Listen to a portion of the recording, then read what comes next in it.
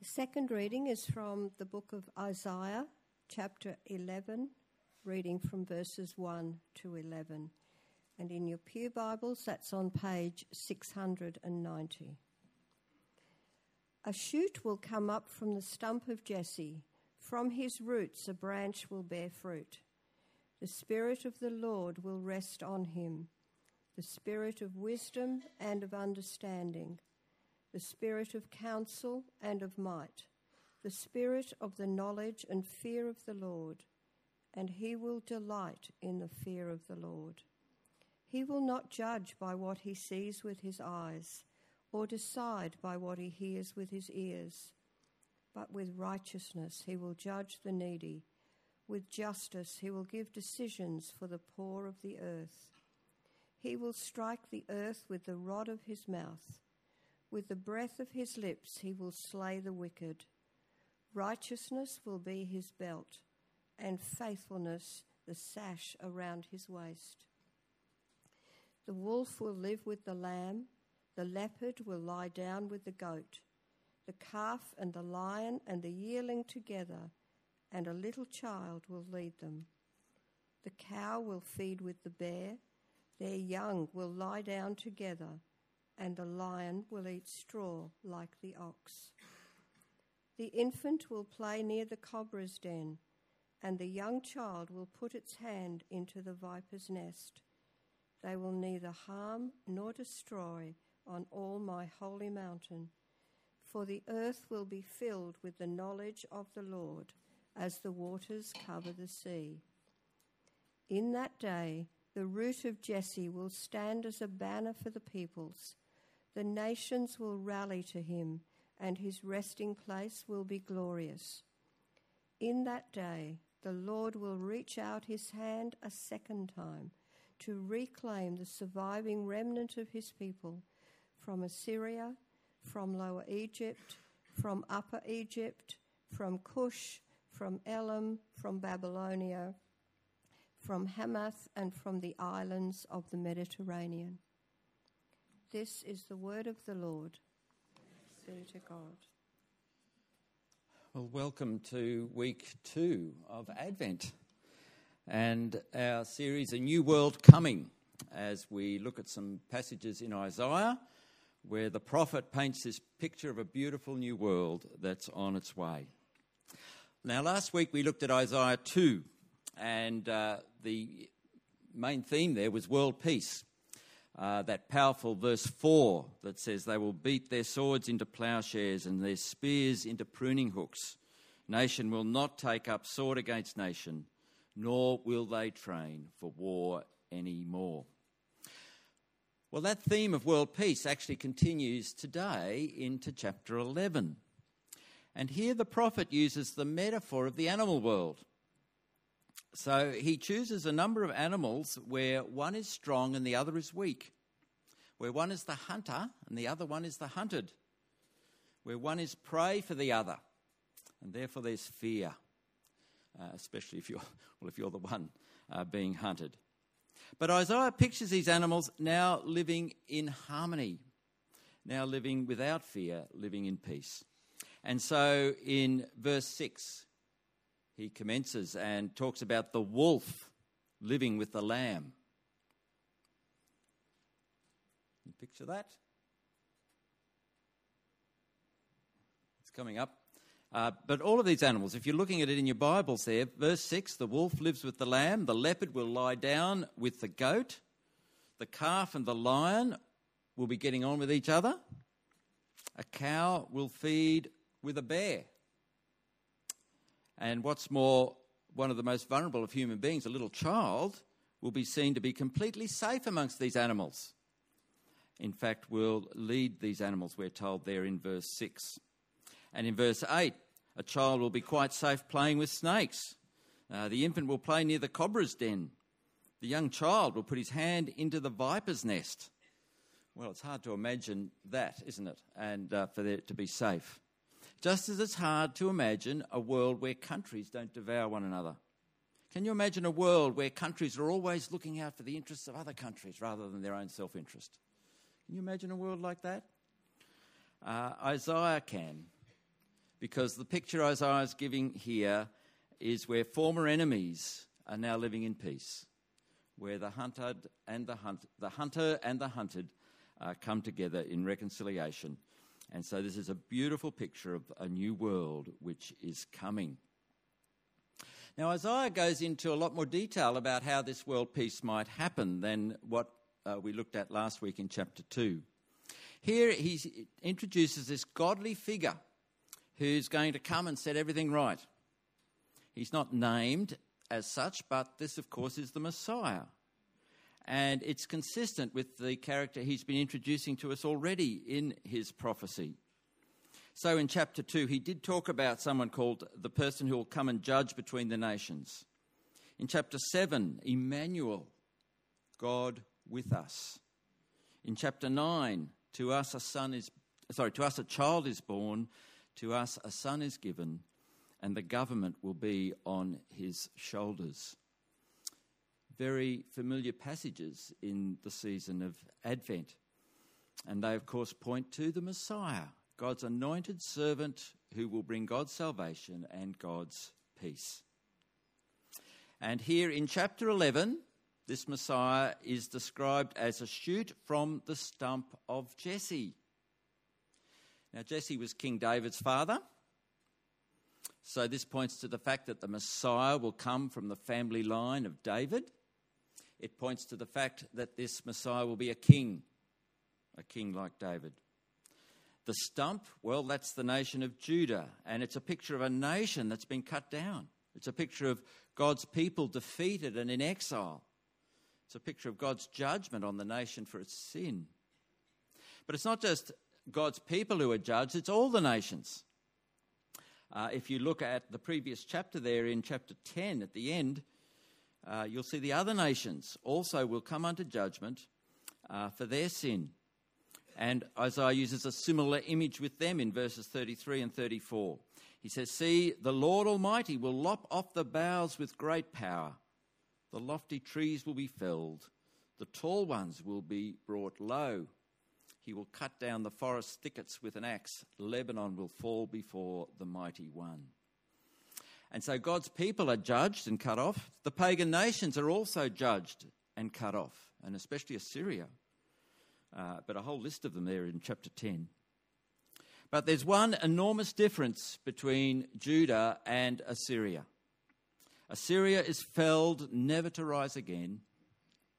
Judah is felled to have a new life emerge from its stump. A shoot will come up from the stump of Jesse. And this Messiah will be like the son of Jesse, like David, and yet in every way superior to David. Now, I want you to think for a moment, what makes a great leader? And who is the leader who can bring peace for a nation? I want to suggest two qualities are essential for this type of leader. They have to be just, but they also have to be powerful. And you need both. You can't have peace without both. If a leader is powerful but without justice, then they're just an autocrat or a dictator. Someone like Vladimir Putin, or Joseph Stalin, or Mao Zedong, or Adolf Hitler. Powerful men with no sense of justice are just plain scary, aren't they? And history is littered with them and the havoc they cause. On the other hand, you can have a strong sense of justice but not be powerful. Then you're not in a position to see justice done. And once again, this is not what makes for peace, not at least in the immediate term. And so I think of people like Francis of Assisi, or Dietrich Bonhoeffer, or Aung San Suu Kyi in Burma. All these leaders have strong justice credentials, but no political power. And so they're unable to bring about peace in their situation. Now, how wonderful a thing then that the shoot from the stump of Jesse will rule powerfully and with justice. Isaiah chapter 11 presents us with that sort of leader. And so this person will be filled with the Holy Spirit in verse 2 there. delighting in the fear of the Lord in verse 3, judging with righteousness for the poor of the earth in verses 3 and 4, powerfully bringing together former enemies in verses 6 to 9, the image of the animals, and able to save a remnant of Judah and also attract Gentiles in verses 10 and 11. So I want to look in more detail at those qualities, but in terms of these two great leadership qualities of power and justice. This Messiah, this shoot from the stump of Jesse, will be powerful because the Holy Spirit will rest upon him, verse 2. And specifically, I want to highlight there that it's a spirit of counsel and of might. Now, this is an image of war, seeking counsel on the best strategy for overcoming the enemy, exercising military might then in winning the victory. But we're talking here, of course, about a spiritual battle, because we know Jesus' strategy was the cross. Jesus' strategy was weakness, that in the end was strength.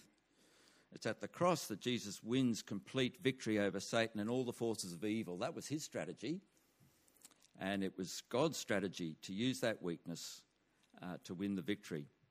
So this is Jesus showing clearly the spirit of counsel and of might, but in God's way.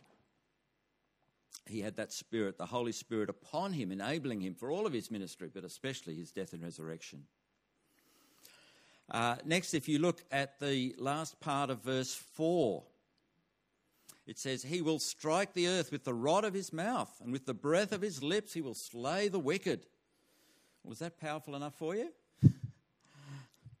Well, be grateful that the context here is justice. If you look at the whole of verse 4, with righteousness he will judge the needy. With justice he will give decisions for the poor of the earth. Verse 4 should fill us with great comfort because, yes, this is a powerful Messiah, but also a just Messiah. And because he is just, his just judgment will be enforced. There'll be no legal tricks, no bribes or political manoeuvring or ability to get out of jail. As often we see in the world, people manoeuvre the system. No, before this judge, who is just and powerful, the wicked will not escape. The judgment will stick. This is a powerful Messiah. And then finally, look at the outcome. Look at what this Messiah is capable of achieving in verses 6 to 9. The picture of the animals living in harmony. This is a picture of creation restored, reconciliation and peace. He must be a powerful Messiah to be able to achieve that. And not only that, but in verse 11, he will reach out his hand to the Jewish people living in exile in the neighbouring countries, and he will bring them back from exile and restore them in the land. And in verse 10, the nations will rally to him as well. This Messiah will be able to speak into every culture, every ethnic grouping, every nation. So make no mistake, this Messiah qualifies as a very powerful figure. And my friends, we need a powerful Messiah who can make justice stick. Because we live in a world where there is often little justice. Little justice for the Ukrainian people with Russian missiles raining down upon them. Little justice for the people of Burma subjected to a brutal military regime. Little justice for the Uyghur people, Muslim majority there in China. Muslim minority, I should say, in China. We can be grateful for our justice system in Australia. For the most part, I have confidence in it, believe it works. However, we know they don't always get it right. Juries have been known to err. Judges' rulings have been challenged. And most recently and disturbingly, the reliability of police evidence in our own Queensland courts has been questioned. I'm sure you've been following it in the news, and I read this piece in The Australian this week where it said, doubt has been cast over more than 1,000 Queensland criminal cases after forensic scientists at the government-run DNA laboratory made false statements in court for the past 5 years. Retired Court of Appeal President Walter Sofronoff, who is overseeing a Royal Commission-style inquiry into the lab, made interim findings that scientists had made untrue statements to courts prosecutors and victims of crime since early 2018. Quite worrying, isn't it? Isn't it good to know, though, there's a day coming when all those big problems out there in the world, all of our problems in this land, there is a day coming when there will be complete justice, a new world. In verse 3, this Messiah will come and judge justly. It says there, he will not judge by what he sees with his eyes or decide by what he hears with his ears, but with righteousness he will judge the needy. With justice he will give decisions for the poor of the earth. And isn't that what we see Jesus doing when he comes to this earth? He sees into people's minds and hearts, and his judgment is perfect. And my mind can't help but go to that woman caught in adultery, about to be stoned. And Jesus puts his finger on the sin of the accusers, doesn't he? And he shows up their hypocrisy. He shows compassion to this woman as a victim. But then he still sends her off with the words, "Go and sin no more."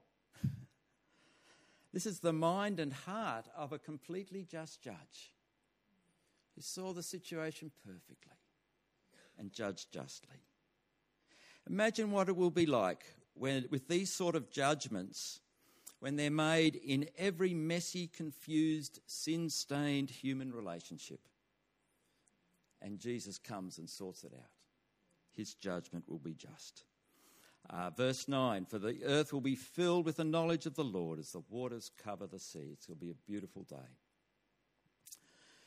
So Isaiah 11 points us to this Messiah who will rule over this new world which is coming. But it talks about it in two stages. And in Advent we especially think about the two stages of this coming of the Messiah. And it's hinted at here in Isaiah 11. The beginning of the passage there, the shoot from the stump of Jesse, to me speaks of a very fragile beginning.